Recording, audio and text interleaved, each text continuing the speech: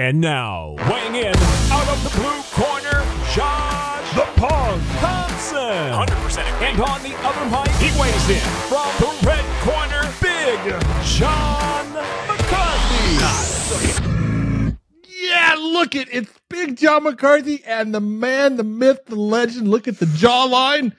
It's Josh. The Pork Thompson. The pork, baby. What's up, man? How you doing, baby? The pork. He's a dude. The pork already outweighs you. Easily. Probably was very close to me when you first got him.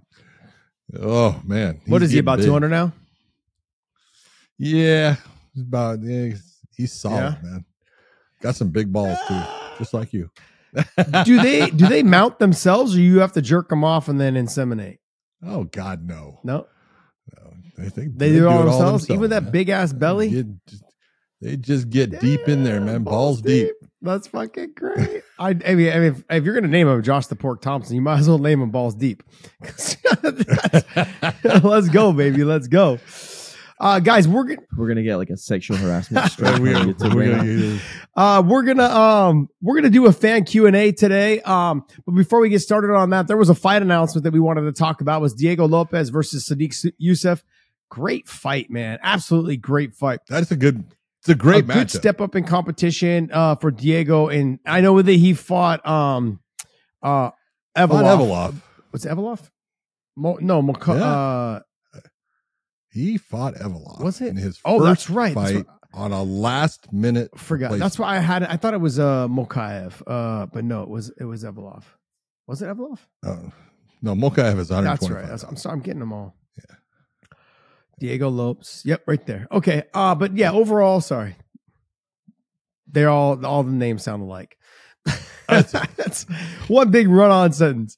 But this to me is a great fight. You got Sadiq Youssef, who's fast on the feet. He's got good wrestling. Been utilizing his wrestling a little bit more lately. Coming off of a loss. Yes, I agree. But Diego, though, is coming on. He's got fire.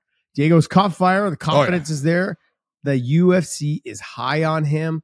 And they're going to do what they can to push this young man. How could you not Absolutely be? Fantastic. Let's be honest. He is, I gave him the submission of the year, I believe, based upon just the way he pulled it off and his transition game. He's got it all. He is a handful. Now, Sadiq is athletic, fast, got power in his hands. His last fight against Edson Barbosa, though, he had one good round, and the rest of them just started to get away from him, and he wasn't able to pull the trigger the way he normally does. This will be interesting because he's going to be having to fight off a guy that can go anywhere with the game, no matter where Sadiq wants to be. He's comfortable there, and he might end up getting it to the ground. I think is a place that he does have a distinct advantage over Sadiq. But great match. I think on the feet he's got a pretty good advantage. I wouldn't say advantage, but power-wise, power-wise, but I think Diego being just a little bit more of that grittier fighter who will dig deep in the exchanges, who will make it a dirty, grimy fight. He'll get in the clinch and elbow and knee, and he'll also stay on the outside and try to kickbox with you. And then if the fight does hit the ground, I think he's leaps and bounds better than Sadiq Youssef on the ground. I like what the UFC is doing with him. And I think if you're Diego, you understand they like me. Just keep doing what I'm doing. Because look, they like that's me. Important, John. You know as well as I know it is being liked by the higher ups is very important. You were going to say Dana, yeah, but Dana. Okay, he's liked by Dana. Even if they're, I don't blame Dana. Yeah, I like him too. He's got a good look to him. He fights his ass off. Yeah, the mullet. He's marketable. He's marketable though. He is. He's great. He fights and he fights at a fast pace. He's fun to watch. I think this is going to be a great fight. I'm going to lean towards Diego though. The confidence, the feeling of now UFC feels like home. Well, and what you're saying is they like him. Look at what card he's on. Yeah, that tells you it's a great card for him. Yeah, absolutely. If you get thrusted onto the 300 card, you know that they're trying to put some you're in good standing. Exactly. Josh Thompson wouldn't have been on that card. They would have never put me on. So, all right, but yeah, overall, that's gonna be a great fight. But we're gonna get into some fans Q&A, and if you guys don't know what that means, that there's a question and then we give you an answer, the best to our ability. possibly an answer to the best of our ability. But before we do that, make sure you guys smash that subscribe button there in our YouTube channel. Hit the little thumbs up and the bell notifications. I want to thank you guys for continuing to support us. Look, we couldn't have done any of this without you guys. You guys keep flooding our comment sections, and I keep replying to you guys, whether it's good or bad. Just take it on the chin, guys, because you're all taking the L. I'm the one with the mic, and I'm the one delivering L's, okay? That's what I do around here. But I love to get into the comments every once in a while and have some fun with you guys and reply to you guys. And this is another way for us to kind of hit back into the comments or into the queue. You guys put up some questions. We're going to try to give you the answers the best we can. Continue to support us, and we thank you. Share our content out to everyone as much as you possibly can so we can try to continue building on our subscribers. But if you are not a subscriber right now, you have to subscribe, hit the bell and the notifications because we drop some random shows here and there. We do have another show probably either dropping later today, or sorry, this won't be today. Fucking Josh does it every time. There will be a show. There will be some shows that come up that we'll be dropping periodically throughout the week. Don't be surprised if you miss it. So if you hit that bell, you won't be surprised. You'll get the notification. Dave, what do you got for us in terms of questions? Yeah, we'll start with HSalt351, who wanted to know, is UFC 300 too quick of a turnaround for Duplessis versus Adesanya? I don't think so. If he's not injured, I think it's actually a good turnaround. I think the motivation is there. I think a good, 2-3 weeks off to let his eye heal. Get the cardio in. That's all you really need to worry about right now. He's not going to get any. There's not going to be any skills that he gets a lot better at. So don't rush into jumping back into the fight camp in terms of training. Rush back into making sure that your conditioning doesn't get too far out of hand. The problem with people that turn around and do a quick turnaround is that last week after they fought, they go out and eat pizza and hot dogs and soda. And that's what I did. And that's what a lot of people do. Lots of beers, whatever it is, your extracurricular activities, whatever that is. A lot of fighters go off and do that after that first week because you got a paycheck now and you're free. You have nothing lined up. So you're free to do whatever you want. If he kind of understood what was going to happen, he went right back to home, probably enjoyed a 2 or 3 or 4 day period of, eating healthy, but good food and a lot of it. And then also probably should be getting back onto his conditioning and cardio, giving his body a good 4 to 5 days of rest, eating healthy and clean food, and getting ready for the stitches maybe to come out below his eye and his eye to swelling and go down, maybe hitting the mitts, maybe shadow boxing, whatever it is to break a sweat throughout those days, but then getting ready. I don't think it's a quick turnaround. I don't think so. I think it's good for him in this process, understanding the motivation to fight Izzy on probably the biggest card in the last 5-6 years or something like that. I think it's a good opportunity for him to capitalize and build his name even bigger in the South African market. I agree with you. Everything you're saying, I look at it. If you're going to take a look and say, look, he fought in January, end of January. He's got 10 days, okay, to go and heal up. He's got another month from there that he can just take and make nice, easy, process back into the gym, keep his cardio up. But even at that end of February, he's got March and part of April. You could have a good 8-week camp, no problem, no stress with it, no different than any other, where you can get yourself ready. So it's just a matter of, does he want to? Does he feel healthy and does he want to? But the question is is he want to do that fight? Because I've heard multiple times, nope, not going to do it. Now, he may be saying that because, people in the UFC are telling him, don't tell anybody, and that's okay. But does he want that fight, and does he want it on that date? John, I saw a picture of Izzy, I think on the Volkanovski Instagram. He looks a little thick around the waist right now. So maybe he doesn't start the camp coming in. I know we still have time. Let's not get, look, sure. It's not like he's another fighter that he said he went away, but this is really just a maternity leave. He's only been gone for about 6 weeks, if that. He hasn't been gone that long. Yeah. Let's not put it into this big thing. He's been gone for 2 years and he's coming back. No. This guy literally missed like a week of training probably, and they just went out and enjoyed himself, and now he's back. I mean, let's not over emphasize the fact that he's been gone for since October. When did he leave? Oh my God! What his fight Fought- with is Sean it Strickland was October, right? November. I want to say Okay. November. Yeah, so End of he's- October, beginning of November. Yeah, so I think if he So no time and at look, all. we're just speculating that this fight could potentially be the headline for 300. And if it's not, it's not. No big deal. And if Izzy wants more time off, more time off. This fight card is stacked. They're doing what they can. I mean, they just added the Kayla Harrison, the Diego Lopes. I mean, they're adding fights. So, and it's already a stacked card. It's going to be a great card. I think every fight's going to be entertaining. As of right now, it seems to be that way. So there's a lot of excitement about the card itself. I think people were just waiting for this big fight announcement to happen as a main event. If it doesn't happen, it doesn't happen. Look, some of the shittiest cards on paper ended up being some of the best cards, and some of the best cards on paper ended up being some of the shittiest cards. So let's not look too much into it. Let's see if the fighters come out because it is UFC 300 and they deliver. That's really what you should be thinking. That's really what you should be thinking the most. What else you got, Dave? Next. All right.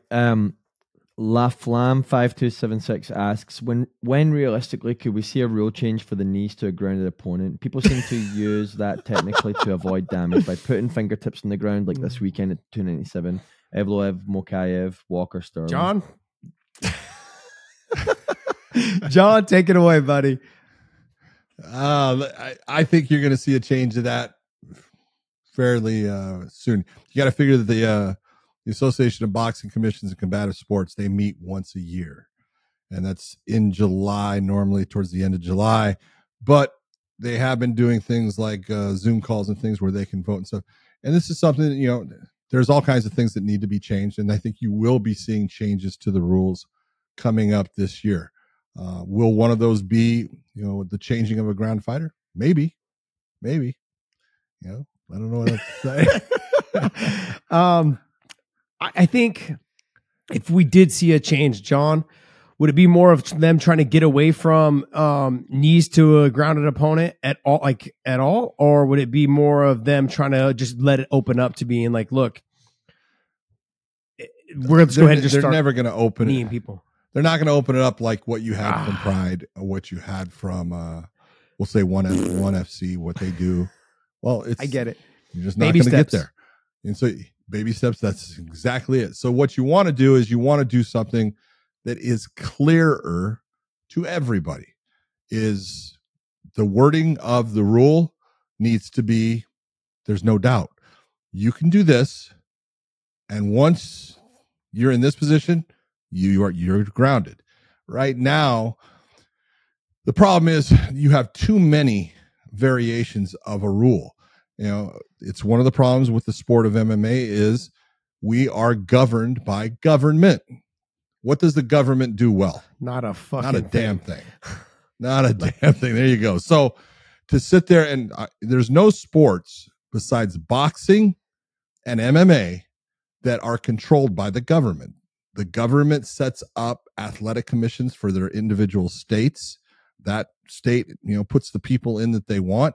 Doesn't mean that they know anything about boxing or MMA, but usually those are positions that are handed to people by governors, but because, you did me a favor, you donated money to my campaign, all these different things. Sometimes they put people there that really do know. Sometimes they don't. So you got to look and say, these are the people that are going to make decisions. And right now we have Nevada has its rule, the rule of the hand on the ground must be bearing weight. Okay. That goes all the way back to, 2001. And what I came up with when I saw someone put one finger down to the ground, I said, look, no, that's not going to be it. You have to bear weight on your hand. You have to show that you're trying to be a grounded fighter. So that's in Nevada. That's where it is. If you look at the unified rules, it used to, we went from one hand to, you had to put two hands. And the reason for putting two hands was not because we wanted a fighter to put two hands down. We wanted them to do something different. Don't put two hands down. That's stupid. Put your knee to the ground, put your butt to the ground, put yourself as a grounded fighter, put your hands in a position to protect yourself. Then people got caught up in the language, didn't like it, and put it back towards, okay, one hand down, either palm down, fist down, had to be that way. That's your problem, is you have three variations that are still out there. And it's wrong. It's wrong for the fighters. It's horrible for the officials.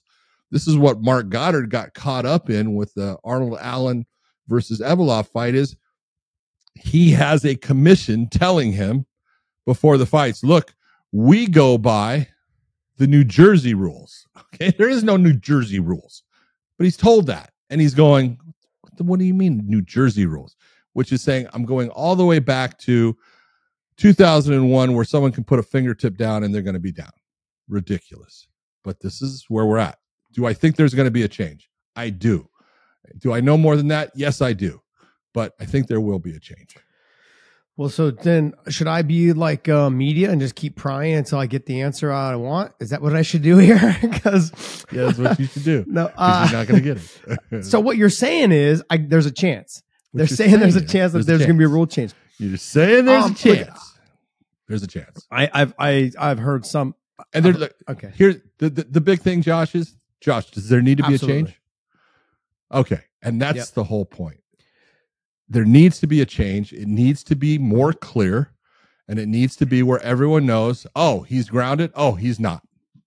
Oh, she's grounded. Oh, she's not. Ideal, and that can be done. My ideal to being a grounded opponent, if my butt or my hips are touching the ground, you are grounded. Outside of that, it should be fair game. That's just my, it's just butt and hips. The rest of the stuff, I could be mounting into some sort of offense. And that's the thing. Even if I'm on all fours, and my forearms are touching, not even just my hands, my forearms and my elbows are touching. If your forearms are touching, you're going to be I get what you're saying, but that's still an offensive position for me because I can still grab and snatch a leg when you try to knee me in the head. So I should be allowed to knee you in the head because that also opens up the opportunity for me to get taken down. I get what you're saying. Again, remember what you're saying? Baby step. I get it. I just feel that if your hips or your butt or your back are on the ground, you're a grounded opponent. But if I'm on all fours, the opportunity for me to grab your leg when you knee me in the head is there, and that means I can mount an offense. Anytime I can mount there's no doubt you're always going to be able to mount an offense from a position, be it a good offense or be it a poor offense. You're going to be able to mount an offense from a position, even from your back. You can mount an offense. Okay. There's going to be that point. Can you throw up a triangle from your back? Can you? That's offense. Can you go after an arm? Of course. So you got to look and say there's always going to be any position you can mount an offense. It's which position is it that it's clear you're on the ground, and if you're on all fours, if you're on your knees with your forearms you're on the ground. You're not a standing fighter, and so that's where the rule would be protecting you from being kneed to the head. All right. Well, hopefully we'll see that change here soon because it needs to happen. And eventually one day maybe we'll get rid of this whole 12-6 bullshit. That's gonna go. Like, fingers crossed. Let's go. We're getting smarter. You said government, and you said smarter, and I don't believe it. I don't believe good point. I don't believe it. I'll believe it when it happens. Look, I've sat in those, and I've been there at the California Commission, and outside of Andy Foster, the rest of them have no fucking clue what they're talking about. And I'll leave it at that. All right. What else you got for us, Dave? Another one? Yep. SUMCUIQUE. Do not know how to say that. 93 asks, who should Chimaev fight next? Maybe Marvin Vettori? Yeah. I mean, look, I said yesterday, I did an OnlyFans live yesterday. If you guys haven't subscribed to us over there, subscribe to us over there at onlyfans.com/weighing in. I did OnlyFans live yesterday. It was in a real good conversation with probably, 20, 30 people. It was great because we were talking about this exact thing. He hasn't fought one contender at 185 pounds, and he's over here saying he deserves a title shot. Give me somebody in the top 5. You have a dominant performance or you look good at 185 pounds against someone in the top 5. I'll go ahead and warrant, and I'll say that go right ahead and give him a title shot because the hype is around him. But right now, after listening to his interviews and all this, he sounds like a crybaby. I was promised this. I was promised that. Since when does Dana give a shit what he's promised? Okay. We've seen before in the past. He's promised fighters a lot. Look, you didn't have a great performance against Kamaru Usman. You lost the 3rd round against a guy who's a pumped up 170 pounder who's pumped up to 185. Well, not only pumped up on short notice, a guy that came in on a couple days notice. Yeah. So And you're losing the third Yeah. round to him? Not a good look. And I said this last week, and I said it also on the OnlyFans Live, was that he hasn't looked the same since he got COVID. His conditioning, his cardio, just I haven't seen him fight long either, though. But I've seen some of his old fights where he went a little bit later, like in the second round. He always, the farthest he ever went was the second round. But he looked like he was fine. Since he's gotten COVID, he seems like his lungs are hurting in some way. He's had problems with his conditioning since then. At least that's what I've seen. So I need to see him fight someone like a Marvin Vettori or Jared Cannonier. I need to see him fight one of those top level guys before I go out there and say, hey, let's give you the title shot. And I agree with you. And those are the two guys that I actually would pick. I would say, let's put you against Jared Cannonier. Let's put you against Marvin Vettori if you want someone in that top 5 position. If not, I want to put you against Bo Nickel. I would say Roman Dolidze is my guy. That's the guy that I want to see him fight because he's got the wrestling. I agree with you with Bo Nickel. It's not fair to throw someone who's had this much experience against someone like Bo who's only had 4 fights. Yeah, I don't look at it that way. And the reason why, first off, you know a little bit about the background of Bo Nickel. I know a little bit about the background of Bo Nickel. And he's been doing this a lot longer than people realize. And all of the wrestling, the amateur wrestling that he's done is all set into being prepared for competition and it being something that he's incredibly comfortable with. And at this point, he's comfortable with the transition into MMA and the fighting. You can see it in his stand-up. You can see the way he's now just, taking his time in fights. I'm not saying Chimaev doesn't have more experience in an MMA cage. He does. But he doesn't have more experience overall in competition. And so I think you don't think with like Sambo matches and all that stuff, he doesn't have as much competition? No, because he really didn't do Sambo. You got to figure he grew up in Sweden for the most part.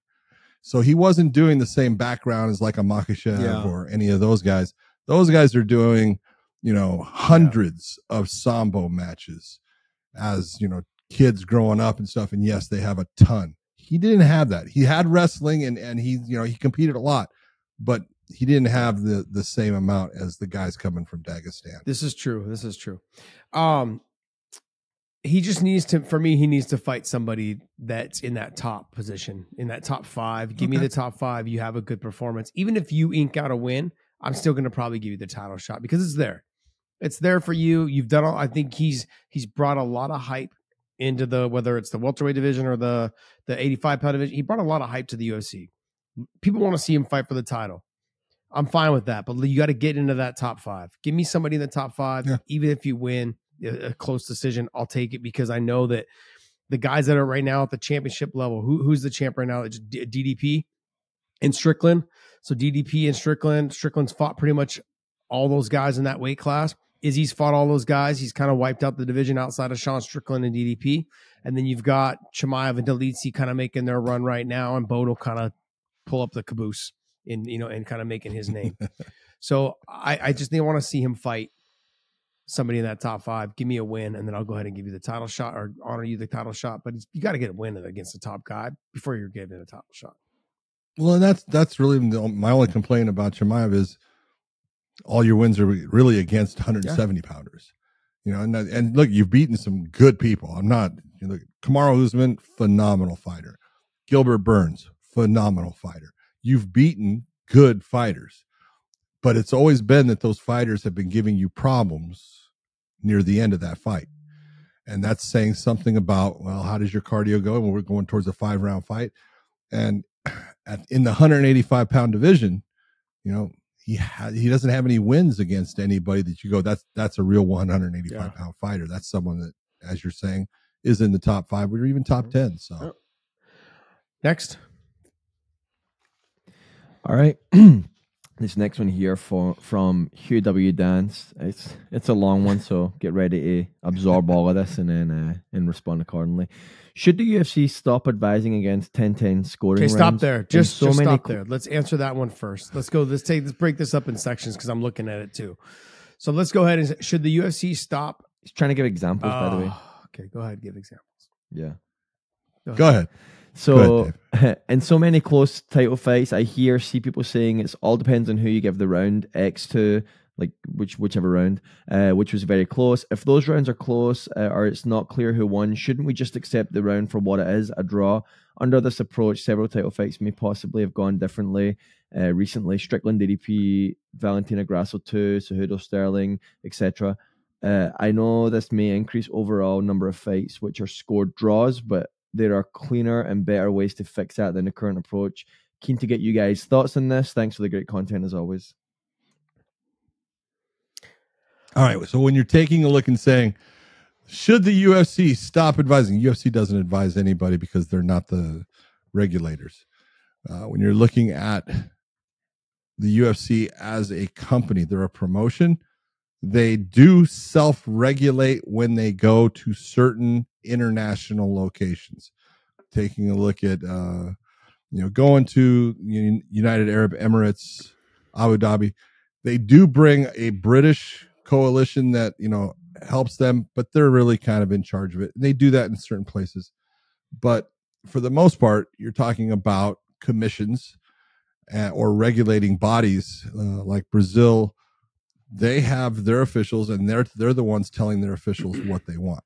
No commission wants to have judges that freely give out 10-10 rounds because most rounds are not 10-10. And here's the difference what you need to figure out. I was just on a call last night that Andy Foster from California, who Josh mentioned recently, he puts on a training thing. He asked me to be on it. I sat there on the whole thing. And part of it was reffing, part of it is judging. And we watch fights. We watch fights that people complained about. Ones that you can look at and say, this is very good as far as comparable and why. But you're looking at when people sit there, and there was a fight between Semmelsberger versus Wells. Great fight. Semmelsberger in the beginning of that round hurts Wells twice, puts him down.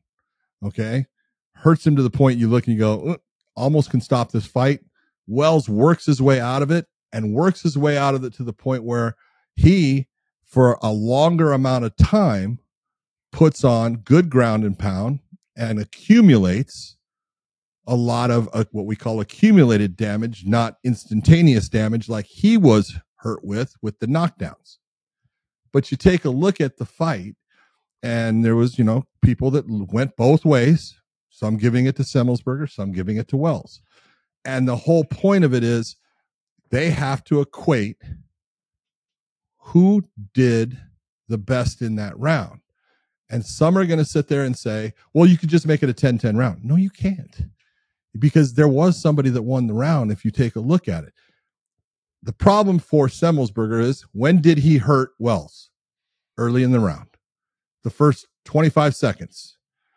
Right? And he hurts him, goes after him, and then Wells, somewhere about, a minute 45 into it, he starts to turn it around. He's doing well. And we remember things at the end of the round more than we remember what was at the beginning of the round. If that fight had switched where Wells did really good for the first 3.5 minutes, and in the last minute and a half, Semmelsberger knocked him down twice and hurt him, there would be no doubt about who won the round. But these are the things that happen. And judging is not an easy concept. It's difficult. And you have to look at it, and you have to be able to systematically break it down in your mind of what is important. Is it important to have more volume, meaning I put more strikes on you, or is it more important to put damaging strikes or damaging effects upon you? Ones that put you in a position where you could lose the fight. That's the question. And you're always going to get people that are going to argue back and forth. That's why you'll get people arguing back and forth about, well, it's a 10-10 round. No. Usually the 10-10 rounds are the worst fights that you'll ever see because nobody's doing anything. When you have fighters that aren't doing anything, you can get into a 10-10 round because no one deserves the round. No one did anything in it. You both Carla sucked. Esparza and Rose Namajunas. Carla Esparza, Rose Namajunas. You both flubbed the duck, okay? It just is. That's when you'll get a 10-10 round. When you have a lot of action, no. You as the judge have to be able to equate why this fighter gets the 10 while this fighter gets the 9 in a very close round based upon, look, I'm going off of you were in a position where you were almost put out of this fight. That's the worst thing that can happen to you in the fight. And you made it through it. Congratulations. But you were hurt. You never hurt your opponent that way. Now, if you do and you bring it back, well, then we're talking about a different thing. But 10-10 rounds, they should be rare. Yeah, I don't want to see 10-10 rounds. I want to see real. People would not be happy if there was a bunch of 10-10 rounds. They would be all pissed off. The other thing, too, is that you get a bunch of draws. And when you get a bunch of draws, both fighters are getting screwed. One of them's getting screwed out of some money. You can always say who won the round. It's up now. When fights like Rose and Carla, and then you have Stipe and Ngannou, Lewis and Derek Ngannou. Lewis, like those type of fights. Yeah, sure, they're painful to watch, and they are even more horrible to judge. But you've got to pick a winner because one person did that slightly a little bit more and deserves to get that pay. These guys are not like, even though we talk about, the fighter pay is ridiculous, this and that, in terms of they don't get paid enough. Well, let's not just pay them less now, because by adding this 10-10 rounds, one of them's going to end up making less. So, no, I disagree with the 10-10 rounds. Next. All right. Excuse me. Next question here from Uni Sally 7465. Why can't they make Tony versus Conor so that Tony makes so much that he can ride off into the sunset regardless of the outcome? Also, Conor might get a win. Why fight Michael when your confidence isn't back and you have no clue how you do with that leg? Well, first off, it would be nice to get Tony a big paycheck. I'd love to see that. Tony's not going to ride off into the sunset. Okay? Tony's going to go out of this sport kicking and screaming. That's Tony. That's just the way he is, and he wants to fight. He believes that he can beat anybody at any time, and he believes he's still as good as he ever was. He's not going to stop if you gave him a big paycheck against Conor. The problem is going to be for Tony is he willing to take less money? Because eventually the UFC is going to say, am I getting what I'm paying for? Am I getting enough out of this fighter for what I'm paying this fighter to bring? And there'll come a point where they decide it's not worth it anymore. That's just if he continues to lose. You got Tony's 6. On what, an 8 fight? I think it's 6. Is it? I think it's longer than 6 even. What is it? It'd be interesting to see because he's on either a 7 fight. 1, 2, 7 fight. Yeah, that's a lot. You got to figure Sam Alvey was on a similar losing streak, but Sam doesn't cost what Tony cost. Sam also didn't have the name that Tony has. No, he doesn't. And that's why he didn't cost what Tony cost. But there comes a point, and you take a look at all those right there. That's a lot, and it happens to every fighter. It's there comes that point you're just not as good as you once were. You can't take the same shots as you once were able to. You're not as fast, so you can't land the same shots that you once were capable of. Everything changes. It's father time's a motherfucker. Okay. Yeah, I think people are assuming that Conor's going to come back and fight Michael Chandler. I don't think we're going to see Conor this year. It has happened. Yeah. I don't think we're going to see Conor this year. Like Dana came out the other day and goes, look, when Conor's ready, we'll see Conor fight. When Conor's ready, we'll have a fight for him. But I just who that will be against, he still said, well, we're not sure. And I disagree with the fact that when Conor's ready, we'll have a fight for him. I think that's BS also.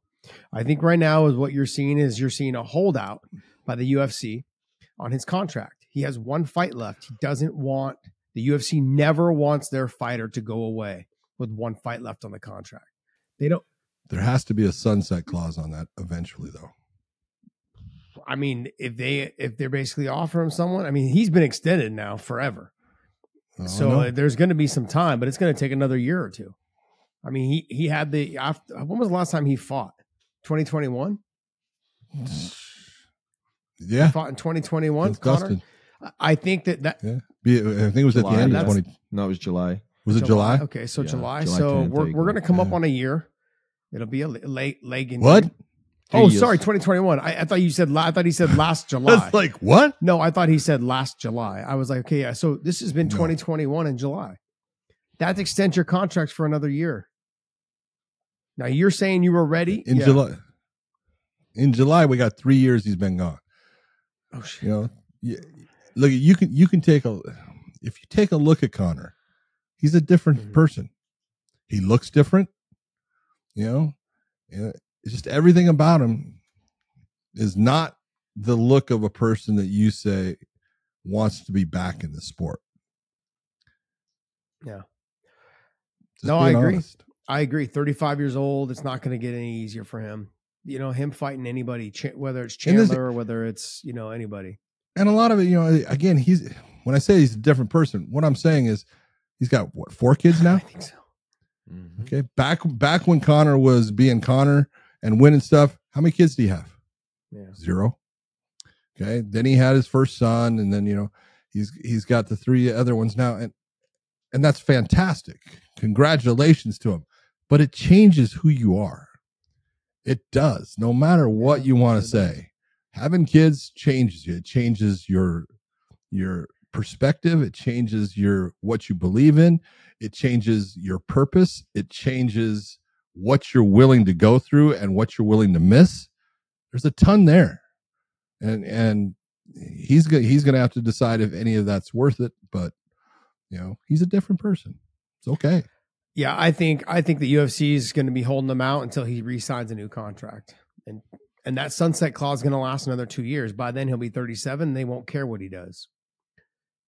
So if I can drag you out, offer you fights that we know you potentially don't want to take, I'll say like, hey, I want you to fight, Islam. He's gonna be like, fuck no, he's not taking that fight. He's not taking that fight. So, I want you to fight Armin. yeah, right. Sarukian. Like they're gonna be like, no, we're not. I'm not taking that fight. He may take the Islam fight because Islam's the champ, but like, Yeah, but he would take that one because. but to fight Arman or to fight Gamrot or those guys, they'd be like, nah. And so I think that they are holding him out and holding him prisoner right now, I guess you would say. holding him hostage right now. What you Which is, wanna say? look, Yeah. they are notorious for doing this. They did it with me. They've done it with several fighters. When you come up on your last year, Several. almost everyone. Several. Almost everyone. It's a common. It's a If common they don't occurrence. re-sign you by your That's what it second is. fight, they're gonna hold you because they'll fight you at the last moment they can on your second to last fight. And then that last fight, they're going to keep pushing you out. Nope, we're not ready to fight you. Nope, we're not ready to fight you. We have time, but then they throw an offer out to your management and they wait for you to try and get re-signed. They want you to come to them going, hey, this is, what are we doing with our contract? Are we going to negotiate this? That's it. Well, this is what people need to understand. The UFC, what does time mean to them? They got all the time in the world. As a fighter, your career is passing you by. The longer you wait, it's passing you by. You've only got so much time. So you're in that position. They can wait. You don't quite have that option. It's not quite the same. What you have to, as a fighter, what you have to remember is if you're not making money for them, they're keeping you from making money from other promotions. So it's a win-win for them. If you're not going to fight for me, at least you're not making money for somebody else by fighting for them. So we're going to just hold you as long as we possibly can. And in that process, those years are ticking off and you're never going to get those years back. So that means those are years that you're not going to go somewhere else and help make somebody else more money. So they know what they're doing. They know that we can just sit here and just let you with our hands, just wash our hands of you. And you can sit over there and do nothing. And I'm going to keep extending you 4 months, 6 months in your contract. That's what they do.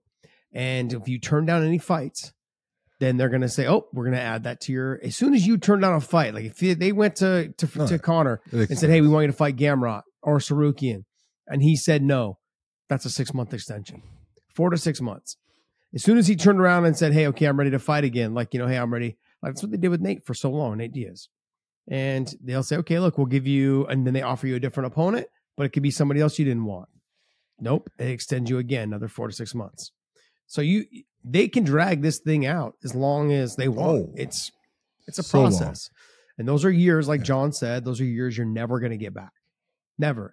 But Josh, you don't think the contract, A, Conor probably has a different contract than he those does not. Standard rules. No. And B, that he doesn't have a bit more kind of like negotiating power? No. Neither?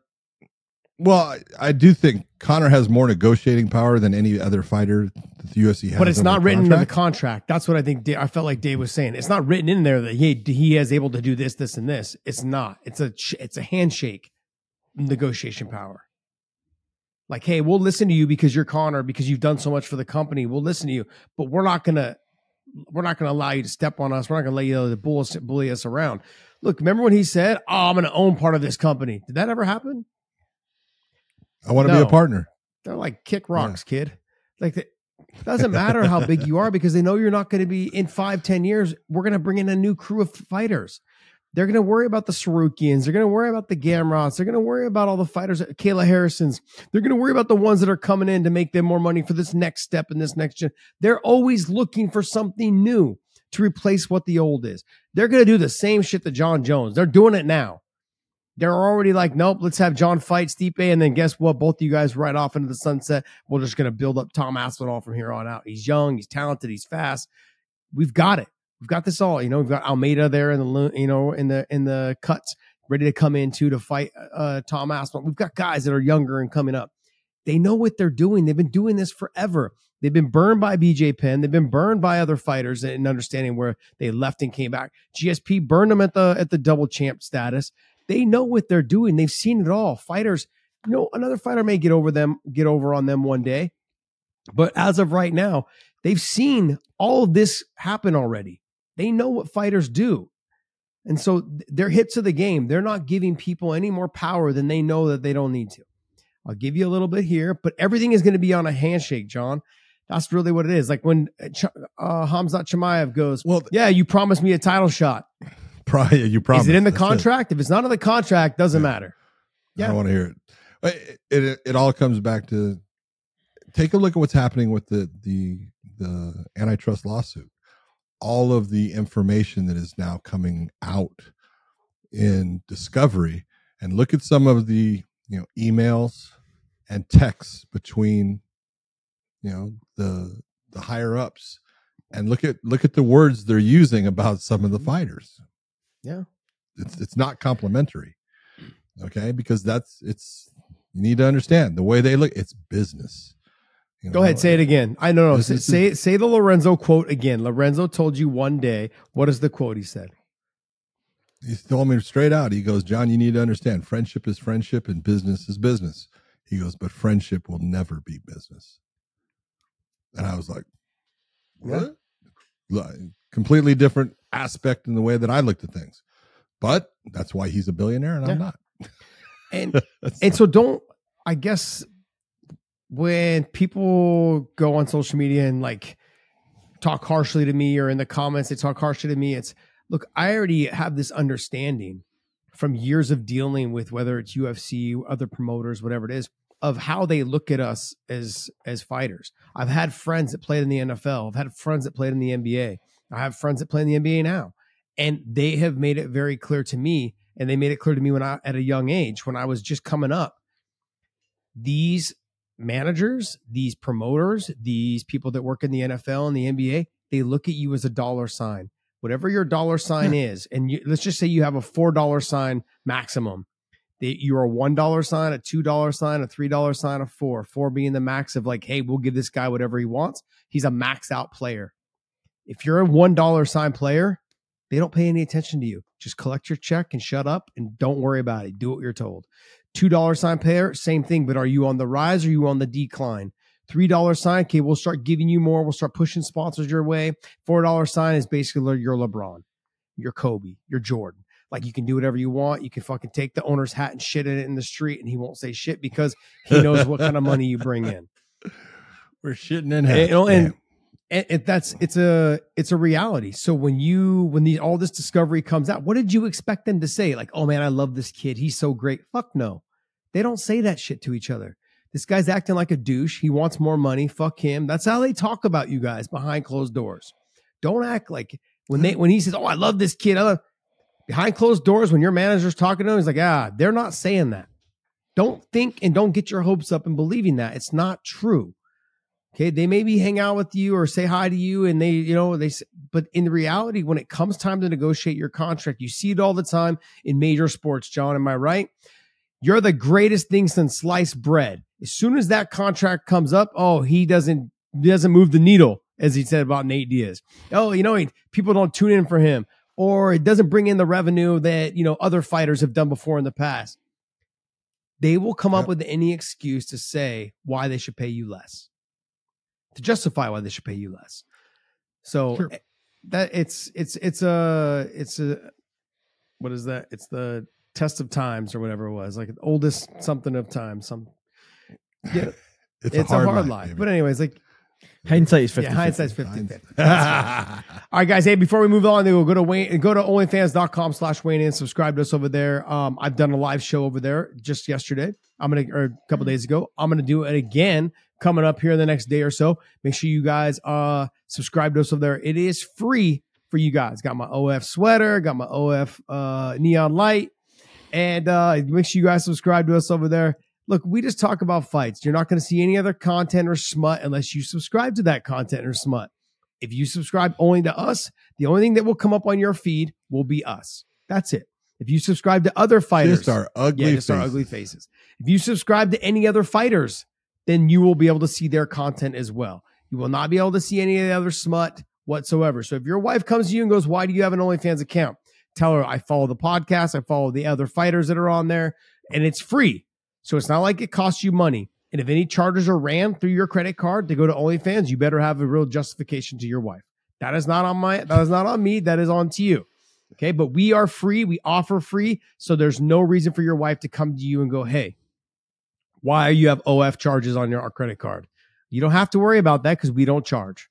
So if that's something you guys can explain to your wife and you feel comfortable coming over and supporting us over there, I do live shows over there. I'm going to do more of them now that I actually understand how it all works. Okay. And I plan on being on there a lot more. So ask questions away over there. This Q&A that we're doing now, I'm going to do them a lot more over there. So you guys can just jump on with us anytime you guys want. If you guys are free, and ask questions, especially when there's news that dropped like Kayla yesterday. That's why I went on, or not yesterday, but the other day when I went on there and we were able to talk about it. So join us over there at onlyfans.com/Wayne. This next question from Sean Hester 8394. Is there any middleweight champ you think could beat GSP Prime versus 185 Bisping GSP? Like, so he's asking a fighter at 85 fighting GSP when GSP fought Bisping is what I'm reading right here. I think a lot of them. Look, George was a perfect 170 pounder. Okay. The frame that he had, the amount of muscle that he carried, his speed and everything fit perfectly into the 170. In fact, a lot of people would tell you that his frame was a little bit small for the 170 pound weight class. It was just the amount of muscle that he carried, especially in his legs and ass, and that put him in that 170 pounds. But at 185, I can tell you that, I did that fight with him and Michael, and in weighing in, just checking his weight, a couple days before, he was in jeans, a belt, shoes, no shirt, took the shirt off, and he weighed in front of me at that 187 pounds. And I was like, "Man, you're barely going to make this." And he was trying to keep that weight on. He wasn't that kind of guy that, he wasn't trying to put on extra weight because he didn't want to carry it because he was afraid of that, getting him tired. But at 185, there's guys that, could have kept him from utilizing a lot of the wrestling that he had just strength wise. There's some guys in there that would, cause him problems. Delice would cause him problems. Obviously a Bo Nickel, he's not going to out wrestle. A Chimaev, he's not going to out wrestle. Speed wise, he obviously has good speed, but there's guys that have power. And if there was one thing that George was always leery of, it was guys that hit hard. He did not do well against guys that had big power because he shied away from it. And I don't blame him. It's called being smart. He would pick them apart. He would sit there and he would use a jab and be smart with the jab and use his footwork.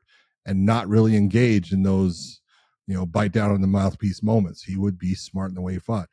185 was a good marketing thing for him with the right person in Bisping, because Bisping didn't have a lot of power. Bisping was a cardio athlete. He had great conditioning. He was tough as hell. He would absolutely fight anybody and put on a good performance, but he didn't have that big power. And that's one of the reasons George took that fight. I would agree. I mean, George, if everyone I've talked to that's trained with him in terms of jiu-jitsu, they're like, man, he is so good on the ground. From Gordon Ryan to Frankie Edgar to all the guys that I know over at Hensel's that had trained with him and roll with him, they're like, he's really good on the ground. Doesn't get enough credit. I'll be honest. I was up at TriStar one time and watching George work out, and knew a couple of the guys that were up there as far as jiu-jitsu. And I watched George roll with them, and I was amazed. I was like, holy shit. He's making someone that I know is really good look pretty average.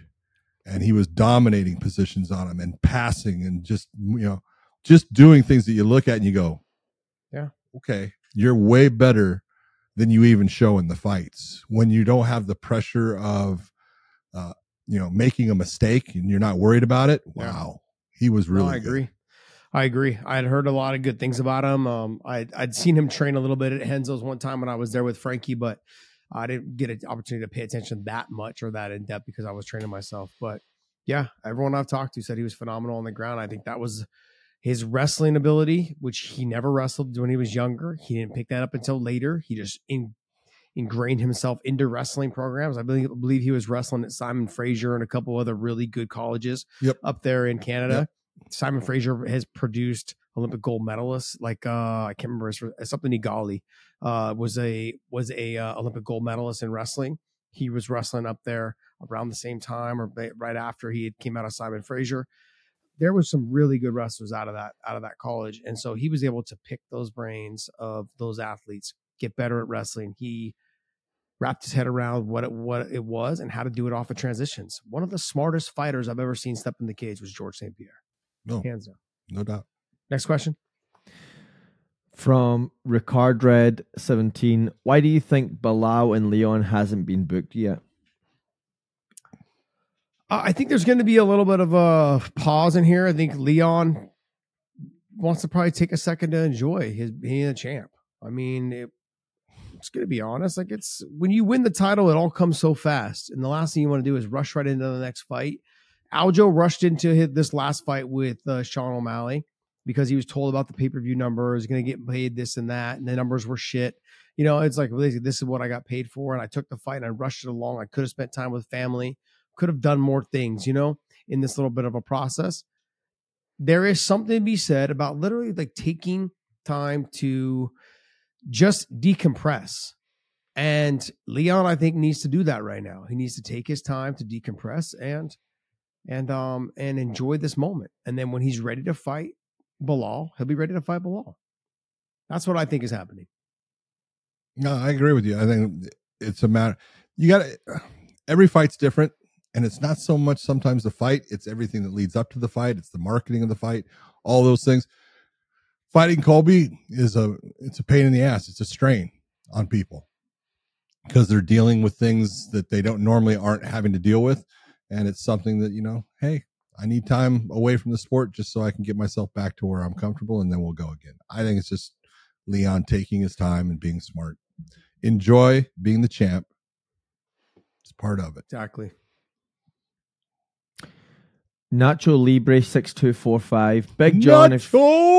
Sorry. Big John, if you were the ref for the Czech Congo Pat Barry fight, would you have stopped the fight earlier in favor for Barry? No. I don't think I would have. I think everything that you're doing is what you're looking for the reaction of the fighter. And Congo definitely got hurt. He was hurt big time. And you're looking to see that they stop. They stop trying to either move the positions. They stop trying to be offensive back. They stop trying to get away. And they just sit there and become a punching bag. That's when it's time. All right. We're looking at it. And it got close. But Congo was always trying to move and always trying to get himself back into the fight, and he was taking shots. But this is where you've got to understand, as you know, when we're teaching people as far as refereeing, these guys are professionals. This is their job. What we can't do is we can't keep them from being hurt. They're going to get hurt. That is part of what their job is. It's the hurt business. What you don't want is for them to receive what we call, I'm trying to say it the right way. There's damage, and then there's unreasonable damage. And you want to keep them from accepting unreasonable damage in the fight. Damage that's going to make it to where they don't come back the same. But if they're trying in it, you got to let them go, even though you're close to stopping it. But I thought that Dan, you know, he got close. He got close a couple of times to stopping that. He let it go, and then obviously as the fight turned and Congo put Barry out with one shot, it made Dan look great. But we've had a lot of fights very similar to that, you know, and there's ones that you look at and you go, I should have stopped it one shot sooner. You know, it's going to happen when you're trying to let things go, but you also have to go off of the level of the fight. It has a lot to do with it. You know, championship fights, I'm going to let go a lot farther than I am a matched fight, based upon there's differences of pay. There's differences of people that have earned the right to be in that fight. You know, you're going to also do it based upon, you know, in that fight with Pat and Czech, first round. Look at if a guy's going to come back and from being hurt, their best chance is in the first round because they've got cardio, they're in shape, and they're going to respond the best in coming back in that first round. So all those things are things that you're thinking about as you're looking and saying, show me what I need to see for me to stop this fight. And I'm being honest, I think I would have let it go. Yeah. All right. yeah. Got that one. From Special Fighter 93, Josh and John, if there was something you could have, would have, or should have changed about your fighting reffing career, what would it be? Thank you for all the great content, guys. Go ahead, John. Go ahead. For me, I would have just taken it more serious. It's about the whole career as a whole. There's not one specific fight that I would have changed. You know what I mean? Like, I just would have taken it more serious. There was moments early in my career when I was signed by the UFC in 2001, 2002, 2003, whatever it is, whatever. It just really would have, I was out having fun. I was literally would do my camps like 4 weeks, 5 weeks before the fight actually was. I mean, I was still training every day. Don't get me wrong, but it wasn't like intense, hard training. It was, but it wasn't like I was training with other guys. I was training with Koss and Fit and Swick and getting them ready for their fights and all this other stuff. But, and even then, just taking it more serious, not being out at the clubs, you know, buying bottles, hanging out, basically just trying to be more well known. All this stuff was, you know, before social media. So you had to actually be out trying to shake people's hands and getting to know club owners and getting to know, you know, sponsors. You had to be out there socializing with them versus just doing stuff on social media now where you really don't even have to talk to your sponsors. You just got to be like, okay, look, here's the deal. Send me the contract, sign it. Okay, now I'll post about it and move on. You don't get a relationship with them anymore. Whereas back then you had to meet with, you know, Sprawl. Remember Sprawl, the clothing line Sprawl? You had to meet with Tap Out. You had to talk to them. You had to see if they actually liked you, if it was a good fit. There was all these companies that you had to meet with. Cobb 28, KTFO, you know, OTM. I mean, all these companies that were around that were clothing line companies. You had to meet with them, go out to dinner with them, go to nightclubs with them, because that's how you end up getting sponsors. Oh yeah, I hung out with them. Now they like you, and now you guys can start talking money. Let me introduce you to my manager. Let's talk. But I would have taken it a little bit different. I would have done that type of stuff differently. You know, I spent too much time at the club. I spent too much time out and about, and I look back now and I'm like, man, it could have been different. It could have been different. So outside of that, no, nothing. I wouldn't change anything. I would tell you, my situation is different than anybody else's based upon the sport when I came, to the sport in the beginning, what was there, it all changed in a weird way for me. But I would say if there was anything, I took the sport incredibly serious. I took my job very serious. I think if there was one thing I took it too serious, I would, if I could change anything, just telling you straight out, I would have said no to the UFC and other things at times when I said okay, and that I missed things with my kids. I missed, I wasn't there for, graduations at times because I was saying yes to I'll be where the UFC wanted me or something like that. I would change that. I made a mistake.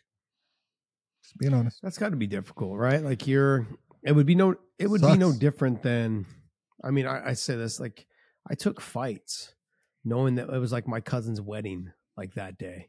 Yeah. I took fights knowing that like the fight was like a week after Thanksgiving. I would have turned those fights down. I probably would say the same thing. I remember John Fitch and I being at AKA because we had keys, or I had keys, and I would come in or I had keys, and no one trusted Fitch with the keys. But I would come in at, after we'd have Thanksgiving, we'd come in at 10 o'clock at night and do bike sprints, on the assault bike. At 10:30 at night on Thanksgiving night, I have to leave Thanksgiving dinner with family and stuff and then go train. I get it. It's for your goals, your life. But those are memories you're not going to get back in sitting down, having a Thanksgiving dinner with your family. That's it. Yeah. There was a lot of things, that ways, like missing weddings, missing birthdays, missing barbecues, whatever it was, just knowing. Prioritizing things in the correct fashion. Exactly. I could see that too. Yeah. Next thing.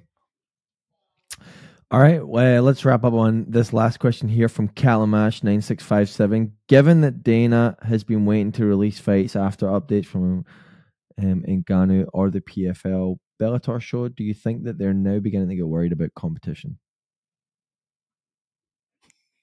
Look at this. No, they're not. Like, here's the way to look at it. Does the UFC notice what the PFL is doing, what Bellator? Of course they do. They're a smart business. They're going to know what other people in their landscape are doing, are being successful with, are intruding upon, all these things. They're going to be up on it and knowing. But do I look at it and think that every day they're worried about? No, not at all. They manage their business. They manage their business very well. And they have their ideas and their goals of what they want to achieve now in the year of 2024. They know exactly what direction they want to go. That's the way a striving business that is making money and doing well. That's the way they operate.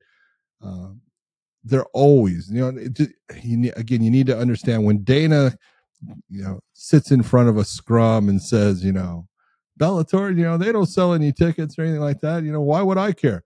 He knows exactly. The Bellator has sold out this arena. Bellator sold out that. He knows all that. He's not a dumb man. He knows, but he's going to put out there that I don't worry about that crap. I worry about my business, and they can do what they want because they don't mean anything to me. But he absolutely knows when something's going on and what they're doing. He is well informed. He knows the whole thing. Yeah, John's correct. He knows because he also knows that after the Bellator goes to, like, say, the Accor Arena in Paris, he knows when they sell it out. He knows that when they are at the Wintrust Arena in Chicago, though it's a venue that we can go to now, knowing that we can sell it out probably because Bellator sold it out. There's areas that they pay attention to see what the market is, and is it worth going to that market? Also, They will potentially probably go there 6 months to a year right after, so they're not flooding the market there, but they're also on top of it, giving it time to breathe. But then knowing that the last thing you remember is that the UFC was there, not that you went to a Bellator show 6 months ago. You remembered us being there last, and and then you can maybe compare which show you liked more or whatever it is to get more people to come your way. Dana knows what he's doing. Do I think that they're worried about PFL and Bellator? No, they don't need to be. They do their own thing. PFL and Bellator are doing their own thing. And that's why I liked what Peter Murray said today. Like, look, what we're doing right now with the PFL and Bellator is we're giving these fighters an opportunity to compete and compare themselves. Compare themselves from Bellator to PFL and PFL to Bellator. That's an opportunity that every fighter and every fan has always kind of talked about. We want to see how that fighter would do in the UFC, or we want to see how that fighter from PFL would do against that fighter in Bellator or one championship. That's what they're creating. It seems to be that's what they're creating, I should say. Let's not get ahead of ourselves. They may in a year go, you know what? This whole thing didn't work, and let's just wrap it all up into one big promotion. You never know. But as of right now, it sounds like they're going to run 2 separate promotions. Champion versus champion. Well, this whole thing will be done annually. One time, they're going to run champion versus champion. It makes sense. We've been talking about this for a long time. PFL fighters will stay in the tournament format. Bellator fighters will stay in their championship series Bellator, and they will just run their formats separately. And at the end, or January every year, at the end of January or into February, they will end up doing champion versus champion, which is a win-win for, I think, everyone. And hopefully some fighters can come over, whether it's from UFC or whether it's from ONE or some new up-and-coming stars that they're going to be rising. Look, AJ McKee is a homebred fighter. Aaron Pico is a homebred fighter. I don't know of any homebred fighters that the PFL has. I can't really say what are some homebred fighters that the UFC has. Bo Nickel is probably just the first one. I would say he's probably he would be considered a homebred fighter. Give me another guy. Who's another? I would say maybe Chimaev, but Chimaev had a lot of fights, a little bit of hype before him. No. But I could kind of say it. I would say maybe him, but I would say more of a Bo Nickel. Someone that you took with almost no fights. I would say you built Alex Pereira. I would say possibly him. I know he had a kickboxing background. I know that he was a star. Yeah. Not in MMA though. No, he only had a couple fights. They built him up and made him a star. Yep. Conor McGregor had the whole country and came from Cage Warriors, but they still he came from. They still built him up though, John. He was still kind of like. But he was a 2-division champion. I got in Cage Warriors. I got you. But I would say that like they know how to build stars. They know how to do it. They're probably the best in the game at building stars. And if that person is not really a star or doesn't have that, they can sure persuade people to believe that they are a star. And so I look at it, I don't think that they're worried about PFL or Bellator. And I don't think right now PFL and Bellator should be worried about the UFC or even talking about the UFC. Focus on what you guys are doing because you're doing something that no one's ever been able to do. Let's see if it works. And if it works, I think 30 shows this year across all boards. They were talking about 38. Something like that. I heard 30 this morning by Peter Murray, or yesterday. It was 30. Okay. 30 to 33, I think is what they were suggesting. So that's busy. That's busy. But we're gonna find out. No, neither one of them are worried about each other. They shouldn't be. They got to focus on their own stuff. Focus on their own stuff. Dave, let's do one last one. Go back to where you were. I'll ask the question. Let me see, where was it? Big John, how's Josh the Pork Thompson doing? Dude, we were talking about him earlier. He is doing fantastic. Josh the Pork is bigger than Josh the Punk. When you leave here, though, I need you to take a picture of the pork and then send it off to Dave, or give him a current picture so Dave can put this into the show. I want to see how big Josh the Pork is. Unfortunately, right now he's about half the size of the 400-pound pigs that he's next to, so he looks half as big. Right. But he's actually, I have to separate him when I feed him because I have certain sounds and stuff, and he comes running over. He's funny because he squeals more than any of them as far as gets excited. But I'm always feeding him a little bit more, so he's growing pretty fast. He's holding his own, man. He's holding his own. He's got 3 women there in the whole area with him, and right now they're kicking his ass. So he's not getting any tail yet. Way more than him. Shoot, he couldn't even get up there, man. Oh shit, that's so great. Well, buddy, if he's really a Josh the Pork Thompson, he won't stop trying. He'll keep going. He'll take a running start. That's right. Get it, young man, get it. That's it. Go ahead. All right, guys. Hey, that's going to wrap up our show for today. Hope you guys enjoyed it. Go to WayneInMerch.com, WayneInMerch.com. Pick up some of our hoodies, our sweaters, our hats, our beanies, all the things that are available on there at WayneInMerch.com. Also, hit the subscribe button on our YouTube channel. Hit the little bell and notifications. We can drop some shows. You guys caught our one. If you hit the bell, you caught the one that we dropped talking about the Kayla Harrison signing just recently. That's back a couple days. So let's go ahead and hit that subscribe button and the bell and notifications. Give us a thumbs up too, and drop a comment about any of the questions you guys may have. And I'm going to try to scroll through there and try to get in there and and talk some trash to you guys. So I love that part. John doesn't do it as much, but for myself, I would love to do it. And hit us up. John, take us away, buddy. Hey, for everyone out there, hope you enjoyed our answers. Thank you very much for the questions. One thing I do want to say, Brendan Schaub, I know that you're in a hard time right now with your daughter. God bless you. I hope everything goes. Prayers and wishes to you. Everything's going to come out okay. So for everyone out there, thanks for tuning in, and we'll see you.